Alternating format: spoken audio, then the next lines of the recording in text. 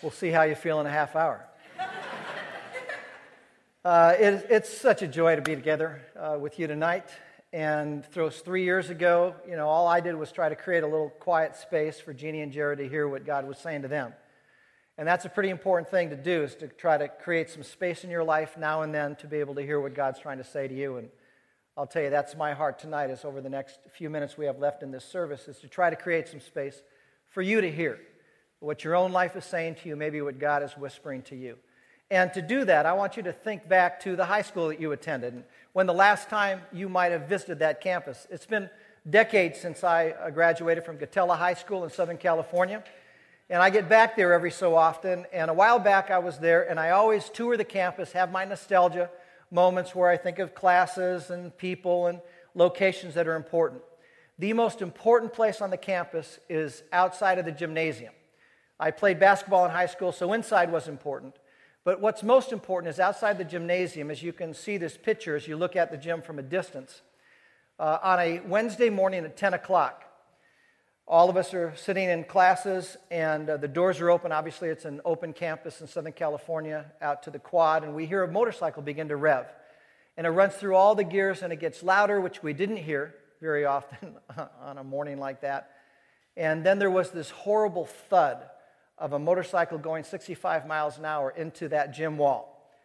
And I go and I stand at that gym wall every so often when I'm back at Gatella, and it's been 40 years, the wall's been painted over and over again, but you can see the indentations that the forks on the front end of that motorcycle left in that gym wall. And I stand at that wall, and I reflect on that kid's life, who was a junior in high school, who the day before his girlfriend broke up with him, and the next day he kills himself on his motorcycle to get her attention. And that is the legacy, that is the mark that kid left on planet Earth. And I put my fingers in the holes, those fork marks, and I ponder the kind of mark that I want to leave on planet Earth. And that's what I want you to do tonight, is I want you to stand at the wall at Gatella High School with me, and I want you to mentally put your fingers in the holes of those walls, and I want you to ask yourself, what kind of mark are you leaving on planet Earth? And what kind of mark do you want to leave on planet Earth? Because we talk a lot today in our culture about carbon footprint, and it's very important for us to be environmentally conscious. We want to hand off to our children and our children's children a healthy, wonderful planet. God has called us to steward this globe. But not often enough do we talk about our relational footprint and the kind of footprint we might want to leave. Because I'm always bumping into people, and I'm sure you are too, who are victims of the opposite of how I think God wants us to live. Recently I was at a conference, a guy who is 6'10", I'm 6'4". I don't look up very often. He comes up to me, he says, "Can I tell you about my childhood?" I said, "Sure." He said, "My name is Don. When I was 10 years old, I grew up in a home where my dad was a good alcoholic." So what do you mean good alcoholic? He said, "Well, my father could function when he was drunk. And he would coach my Little League team when he was drunk, and he'd drive when he was drunk, and he was able to function." He said, "One of the things that was difficult is my father was a great athlete, and I was a really timid little kid. So at 10 years old, my dad's coaching my Little League team, and I would stand in the batter's box, and any time a pitch would come anywhere close to me, I'd step out because I was afraid of getting hit. And it would enrage my dad, and he would scream at me. He would say, 'Stand in the batter's box. Come on, Donnie, you can hit the ball.' And I couldn't. I was just too scared." He said, "One day my father was so exasperated with me that he puts the fastest pitcher in our Little League on the mound, gives him a bucket of balls, and he puts me in the batter's box, and he holds onto my belt, and he forces me to stand in the batter's box while this guy throws fast pitches." He said, "By the time I had hit enough balls out of the infield, the entire left side of my body is covered with bumps and bruises. I have 2 lumps on the side of my face from getting hit by pitches that my father wouldn't let me get out of the way of." He said, "That isn't the worst thing, Dan." He said, "We would drive home from every game with some of my teammates in the back seat, and my father would go out of his way to turn around and say to my teammates, 'Geez, I wish I would have had a little girl, because a little girl could hit better than my son.'" He said, "I'm 58 years old today. 2 years later, I'm 12 years old. My life is not working. I'm sitting in my bedroom, and I'm crying. And my father overhears me crying. He breaks through the door, looks at me with red, bloodshot eyes, enraged, and he says, 'If I ever hear you cry again, I'm going to kill you.'" And he said, "I knew my father wasn't lying to me." He said, "I emotionally shut down that day. 6 years ago, when I was 52, 40 years later, I was sitting in a movie theater, and I was watching a movie that triggered something inside of me, and I wept for 45 minutes. For the last 6 years of my life, I've been attempting to take back my emotional life, the 4 decades that my father stole from me. And I thought, my goodness gracious. I think all of us are born with like this delicate set of china in our inner guy or girl that I think God wants us to serve our gifts, our talents, our passions to the world on. And so many of us have grown up in homes where our parents have just shattered the china. And how thankful are we that God specializes in pottery and rebuilding that stuff. And so what I want to have us think about is that every one of us can make the kind of mark on planet Earth that I think God intends if we would recognize His amazing love for us, receive that love, and then make a decision to go out and to bump into other people. When you listen to the words of Christ, let me give a biblical context to what we want to talk about tonight. Listen to what Jesus says. He says, "A new commandment I give to you," in John 13. It's not a suggestion, it's an imperative. "I give to you, that you love one another, even as I have loved you, that you also love one another. By this, all people will know that you are my followers, if you have love for one another."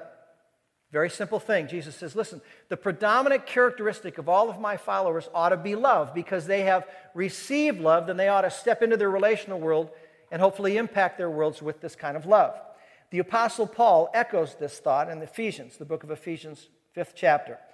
Paul says, "I want you to be imitators of God," kind of study God's moves, how He works and moves and lives and expresses Himself on planet Earth. Be imitators of Him as beloved children, and walk in love, just as Christ also loved you and gave Himself up for you, an offering and a sacrifice to God as a fragrant aroma. So it's a give up kind of love, a sacrificial kind of love. Then the Apostle Paul goes on in a book that he wrote to the church at Corinth in chapter 13, which we've all heard at weddings. Love is patient, love is kind, love is not jealous, so on and so forth. But the last verse is that now abide faith, hope, and love. The greatest of these is love. And then the first two words, which often get neglected, of the 14th chapter are pursue love. And that verb pursue is a verb that is used in relation to an animal hunting down its prey and killing it. There's a certain aggressiveness. Paul says, I want you to get really serious about focusing on understanding love, chase this thing down, apply it to your life, and make it a characteristic in you.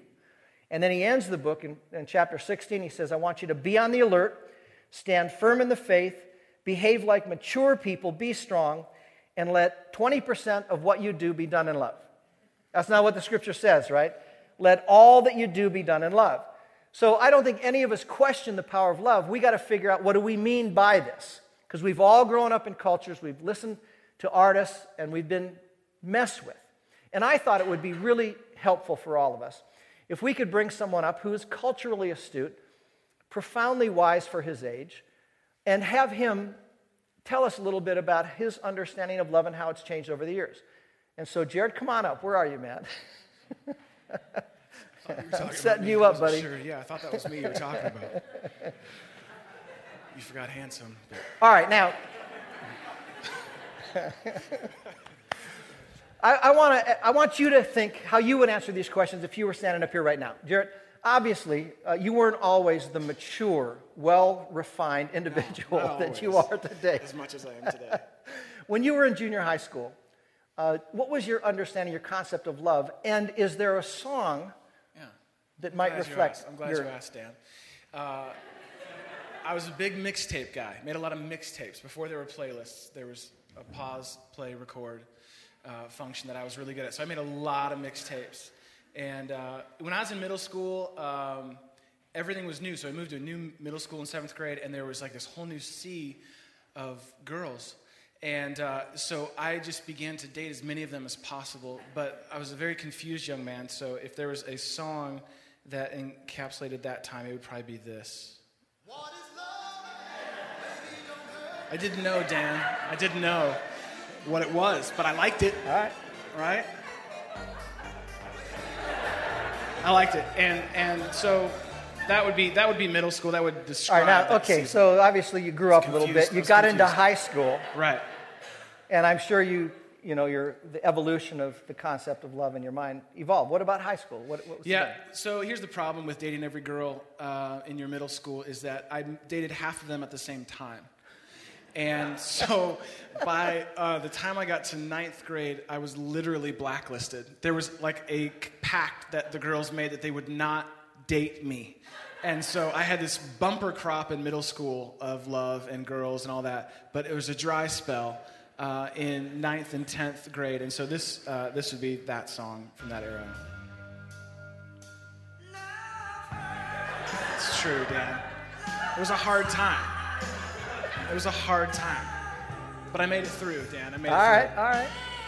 I can see that you're growing a little bit. You're learning. A little bit. You're learning, and that's important. How many of you are starting to worry about him as a pastor right now? They've been worried for a long time, Dan. That's not, there's nothing new. That's not new. All right, so now you go through high school, and then you go into college, you read the classics, and your heart gets expanded. You read poetry and all that kind of stuff. And then you get married. Yes, I'm sure your understanding of love has grown since you've been married. It has. Okay. So I met Jeannie here in Chicago. I grew up in San Francisco, was out here visiting Chicago, and met her and fell instantly for her. It took her a little while to catch up to me, but I felt, and it was pretty romantic, pretty quick. So this would be a song from that would describe that era. Is that Barry White? Yeah, baby. So basically, that's just an excuse to play Barry White in church and say that I got away with it. I think I'm in the Guinness Book of World Records for doing that. My goodness.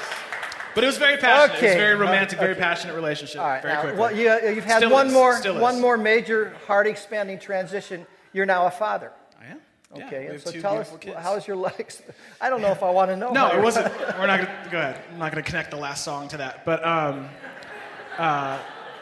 we do. So now, there was a movie that came out a long time ago called Mo Better Blues, and this is the theme song from it. And the first night we brought our son Elijah home from the hospital, he was crying as babies do.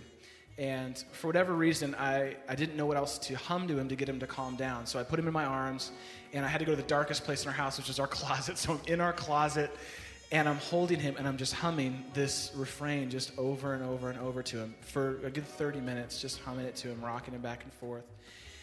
And for whatever reason, it was this song, and then this song stuck, and so this is the go-to song when our kids can't sleep. And when our daughter Gigi came home from the hospital, this is the song that I just kept humming and humming to her, and they know it now as the do-do-do-do song.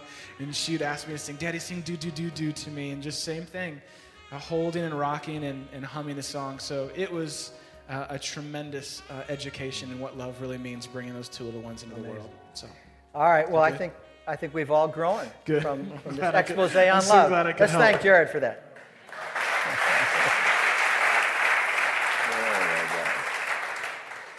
All right, well, let's all be thankful that we get to a time in our lives when we recognize love is more than just kind of a hormonal secretion that hits our bloodstream. I think all of us have gotten to the point where we recognize that's infatuation. We want to understand what real love is. And so a working definition I want you to think about as we think about making the right kind of mark is love is leveraging, using your presence and your resources to positively mark another person as God leads you. All of the resources that we have been given are out of the good graces of God. All of our intelligence, our talents, our experiences, all of our financial resources, all those things we have kind of in a vat. And I'm suggesting that love is you walking into your relational world, having those things surrendered to God, and applying those to other people's lives as God leads you through your presence and the sharing of your resources, whatever that would look like. And this is a powerful thing. It is an amazing thing to receive love. My mom and brother came to live with us in December of last year. My mom is 89, my brother's 47, has Down syndrome, as you can see. And it's been quite a transition for them to come and live with us from the state of Washington.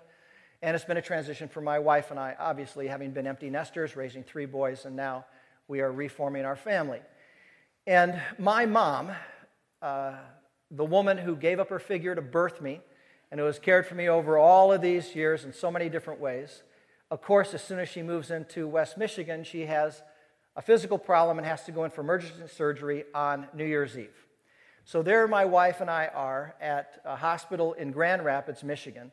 It's 10:30 at night. The surgical ward is empty except for my mother in emergency surgery. We're in the waiting room, which is dark, and there's only one name on the television screen there. And it's 10:30, and my mind is spinning. I'm thinking about the implications of Brian and Mom coming to live with us. And I'm thinking about, is she going to survive this thing? And oh my gosh, a lot's going on in my inner world. And I get a phone call. And I reach into my pocket and I look, you got to be kidding me. And I walk outside in the hallway and I hit the answer button. And here's a friend of mine who I have no idea how he found out that I was in a hospital on New Year's Eve at 10:30. This guy has a lot of financial resources. He could be in 100 different places doing 100 different things like most people are on New Year's Eve. And yet for some reason, he hears about me and he calls me. And in 3 words, I feel the power of love. He says, "How are you?" And I couldn't answer right away. I mean, just a simple 3-letter phrase. The reason why experiencing love is so powerful is this. Let me ask you a question. How many people woke up today in your relational world and have thought about you since dawn today? Now, let's go one step further. How many people have awakened today in your relational world and have thought positively about you today? And then how many people in your relational world have thought positively about you and then assessed your personal needs, recognized they have resources, and have actually looked towards heaven and have said, "God, what resource would you want me to leverage, get into play to help communicate to this man, this woman, this guy, this girl, that you care for them as an expression of love?" How many people have done that for you today? And how many people have you done that for today? My brother, as you saw his picture, Brian is an amazing guy. He is my love guru. Because Brian doesn't have a huge vat of resources, but when he shows up, he is himself. And he doesn't care if you're Bill Gates or if you're homeless. He is the same person, and he will give all that he has to care for you in that moment of time. You should hear my brother pray. It's unbelievable. He prays for me when I travel, when I speak. He asks God to bless me, to give me wisdom, to help people. So if God has anything good happen here tonight, it's because of Brian's prayers. And I'm so thankful for him as he has instructed me. Receiving love is an incredibly powerful thing. And I feel that from Brian. I'll go home tonight and my wife will, "Are you back? Already?" And Brian will say to me tonight, "I missed you." And I will feel that because he really does miss me. It's an amazing thing. And so receiving love is an incredibly powerful thing. And if any of us have tried to turn around and then walk into our relational world and do that, we recognize this is not an easy thing to do. So we need examples. We need models to follow. And Jesus is our great exemplar when it comes to manifesting and living love. And how was he able to do that? I mean, how was Jesus able to do what is referenced of him in John chapter 13, verse 1? The scripture says that Jesus loved his disciples to the uttermost. He couldn't love them anymore. He manifested that kind of love. And it wasn't always easy to love these guys. He had some knuckleheads that followed him. He had the Apostle Peter who said stupid stuff all the time. And I'm sure the Lord had to shake his head and said, "Man, how do I keep doing that?" James and John. These guys had darkness in their hearts. They're walking through a certain area in Samaria, and the Samaritans are giving Jesus some grief, and they step up and they go, "Lord, we can handle this." They're like Chicago mafia dudes. They go like, "You want us to call fire from heaven down? Because we can take care of these guys right now." And Jesus, he just shakes his head. He says, "You guys don't know what spirit you're from." And so Jesus had pressure and expectations and difficult people to love, and yet he kept being able to do this. How did he do it? I think it's pretty simple to understand. In John chapter 15, Jesus gives a clue to his followers of how they're going to be able to continue to show up and love others, love each other. Jesus in John chapter 15, verse 9, he says, "Just as the Father has loved me, I also have loved you. Abide in my love." Now think of how simple and profound that is. Jesus says, "Just as the Father has loved me, I have loved you." So the Lord is saying, listen, the way that I'm able to show up and to love you the way you need to be loved is I get away from you. Really. I back away and I transform from a giving mode of love to a receiving posture of love. And I quiet my heart and I go before the Father, and just as the Father has loved me, that experience, and I bring that back into the world. And a few verses later, Jesus says, "Now listen, I want you to love one another just as I have loved you." And so the Lord is saying, hey, before you go out and you try to change your family in Chicago and everything else, all the aspirations that we have, here's an important thing. Slow down and do this. And receive the love, this amazing, patient, unmerited love that God, because God is love in his nature, has for his creation. And when we do that, when we experience that, something on a fundamental level changes inside of us. I was amazed tonight to think about a patient love which chases someone down, in baptism, and how understanding God's love changes the self-esteem of another person who gets baptized tonight. And when you bump into a person who has been impacted by the love of God, there's a fundamental shift that happens on the inside. What the disciples all had in common, while they had different backgrounds, and every one of them had collided with the love of Jesus. And it affected them on a very deep level. And so how do we do that? How do we slow ourselves down? And how do we move from a go, go, give, give posture to a receive posture? So that then we can experience a love that Jesus has for us, and then we can walk into our worlds. Well, I think it would be very important for us tonight, as Ryan and folks come back up, for us to take a few minutes and to slow ourselves down and to think, allow in our minds to remember what God feels for us, and then for us to turn around and hopefully be motivated to want to go out and do that. So let's pray together. Let's take a few quiet moments here. Let's withdraw as Jesus often did. And in our hearts, even though we're together in our spirits, we can kind of be alone before the Lord. And let's ask him to kind of open us up. Lord, as we slow down in this moment, we are so thankful that you see us and that you know us. And Father, some of us have come here tonight and, we kind of get a lump in our throat because, man, our China was shattered when we were young, and we question whether there is a love source on this planet. And somehow in the miracle of who you are and through your Spirit's presence, would you move in on us and let your love salve our hearts? Each one of them, depending where we are. May we look towards you. May those of us who know you remind ourselves of your great love for us.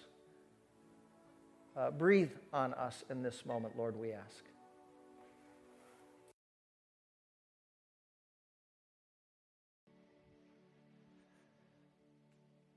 Often it doesn't take a long time to reconnect our hearts with the love of God. Scripture says Jesus constantly withdrew and had these moments. And so I think there were times kind of a transaction, when we learn what it is to receive the love of God. The book of Jude has just a very short letter. It has a phrase of Scripture in there where it says, keep yourselves in the love of God.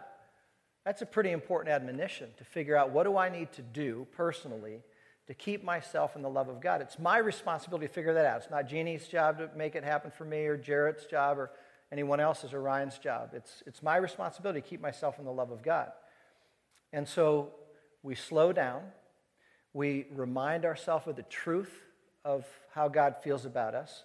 We be very careful that when we start our self-hate stuff going on, that we don't assume because I don't like myself right now that God doesn't like me right now. When we do that, we project our own self-hate onto the person of God, and we create him in our image. And that's a violation of one of the big 10. We don't want to do that. We got to let God be God. God in his very nature is love. So his love never changes towards us, and we have to remind ourselves of that. So we read Scripture and we put it into our hearts. We get truth from here into here. We sing. We allow the Spirit of God to move in our hearts. We pray. We do things where we respond to God and God responds to us. Those are all transactional things that we can do to increase our understanding of God's love for us. And as I've grown in my faith over the decades, I'm trying to live now more in the flow of God's love. The great saints lived moment by moment, and they had this wonderment of God is incredibly generous, and his life is flowing towards us every second of the day. And that is a very powerful thing, to realize that through the sunset they would see the generosity of God.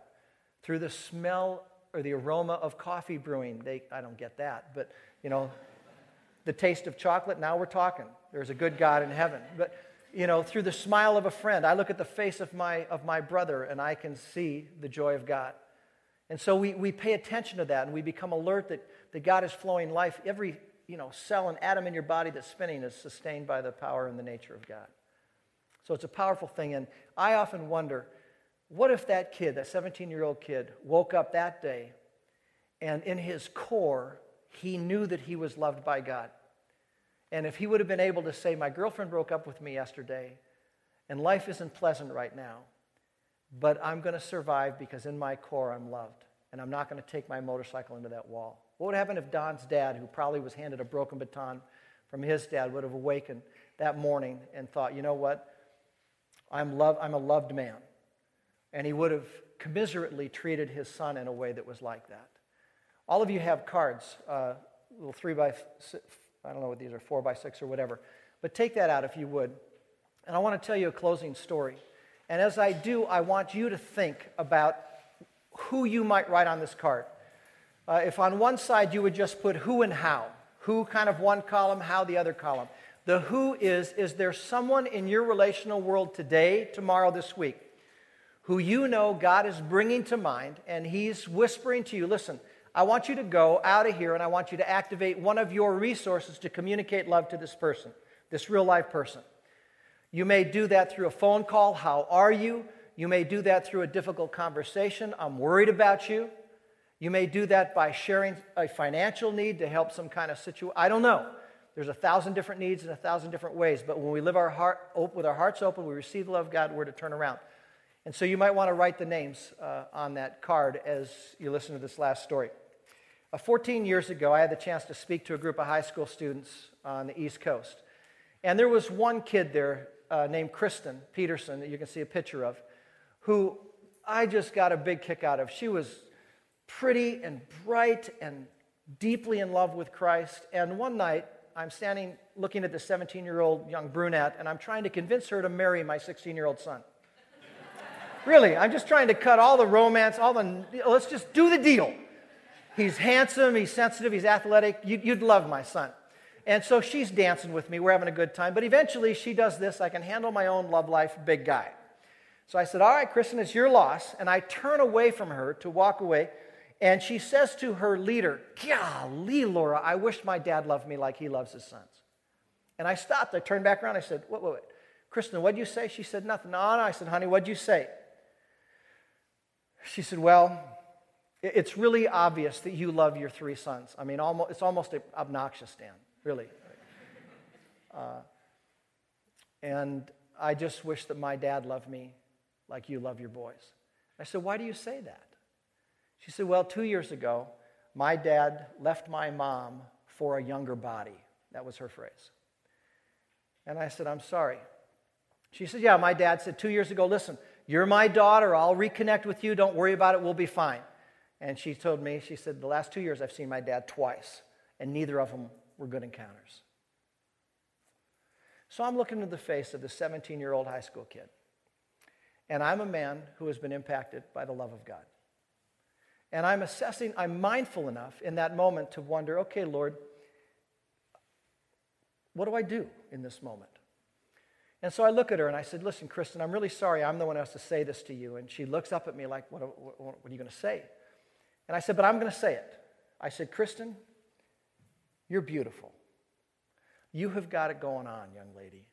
You have this wonderful faith. You're smart. Your future is so bright. If you understood in this moment of time how much God loves you every second of every minute of every day, it would give you so much hope for your future, even in spite of your dad. And tears start rolling down her cheeks. And she said, thank you. Thank you for that. I said, listen, it's important for you to remember that. She said, you're right, it's important for me to remember that. So the next day, I am spending some time praying for these kids, and I get to Kristen's name, kids who were at the conference, and I'm thinking, Lord, here's Kristen, who's going to go back into her home tomorrow because the conference is over, and her mom is still reeling 2 years up the road from her husband's departure. And if you're 17, life is hard enough. If you've got parents who love each other, who care for you, when you're 17, life is hard enough. Now rip your dad out of your life and a mother whose heart's shattered, and life is really hard for this kid. So I'm just imagining, and I'm praying, Lord, what can I do to help this kid as she goes back into her home? And I actually was running around a track at Johns Hopkins praying for these kids, and the Lord whispers to me, why don't you give her your bracelet? And I thought, that's a great idea. I get it. And I was wearing a cotton bracelet just like this. It says right now on it, which was the theme of a camp that I'd spoken at earlier in the summer, and they had created these things. And so I, jogged back to the dormitory where we were all staying, and I washed the bracelet. And that night before our last session, I saw Kristen before the session. I said, Kristen, listen, I have a gift for you. I want you to find me afterwards. And she says, gift? Gift for moi? I said, I don't know who moi is, but I got a gift for you afterwards. 17, she rolls her eyes, gives me that action. So she comes up to me after the session, the last session. She goes, all right, gimme. I said, wait.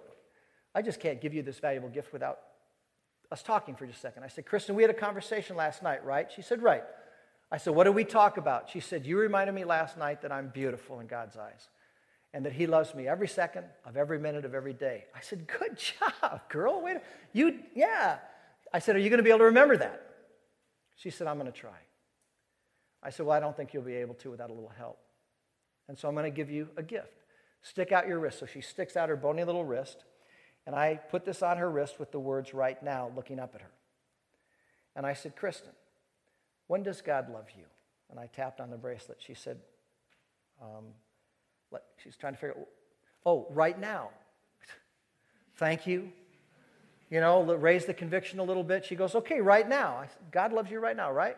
Yeah, she said, right.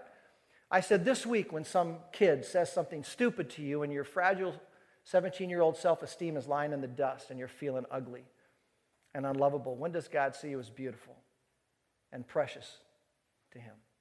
She said, right now. I said, in the next couple months when kind of the storm clouds rise up over the horizon of your life and you wonder whether there's really a future for you, when does God have a future and a hope for you? She said, right now. I led her through like 8 of those affirmations. Folks, I am not exaggerating. Standing in front of me, this kid's heart like split in two and fell open. And these sobs come out of her that were almost frightening. Some of you know what I'm talking about when you sit with someone who cries versus someone who sobs.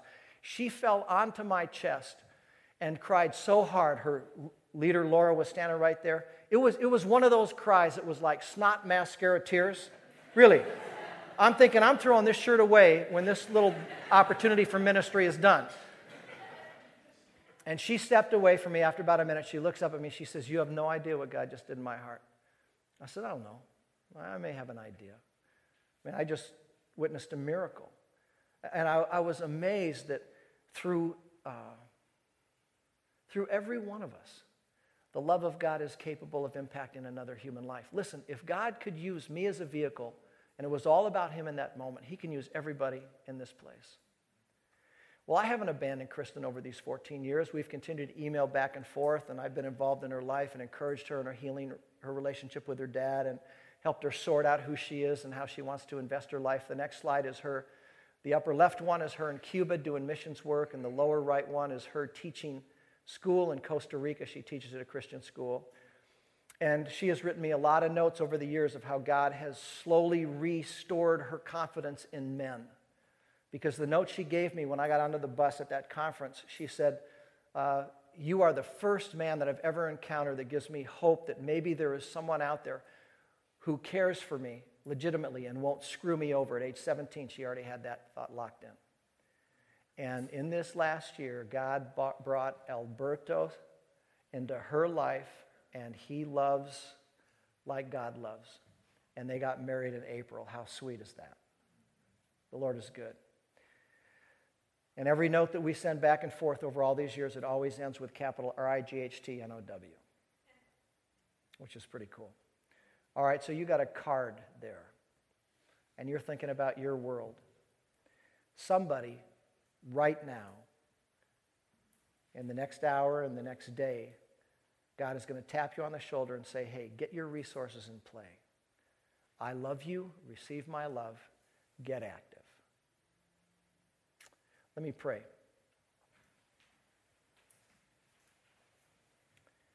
Father, thank you for every person who sits here tonight. Thank you for this amazing reality of the love of God, which has been the song of the church since it started a couple thousand years ago. Thank you for your heart, that we were on your mind and you brought your resources to bear by sending your Son for us. And Lord, if there is anyone sitting here tonight and they need to be reminded that they are a loved woman or a loved man, somehow communicate that to their hearts. Help them to talk with someone about this. And I pray that these folks would be empowered to give that great demonstration of loving one another and the world around them. And might your hand be on this work, we ask in Christ's name.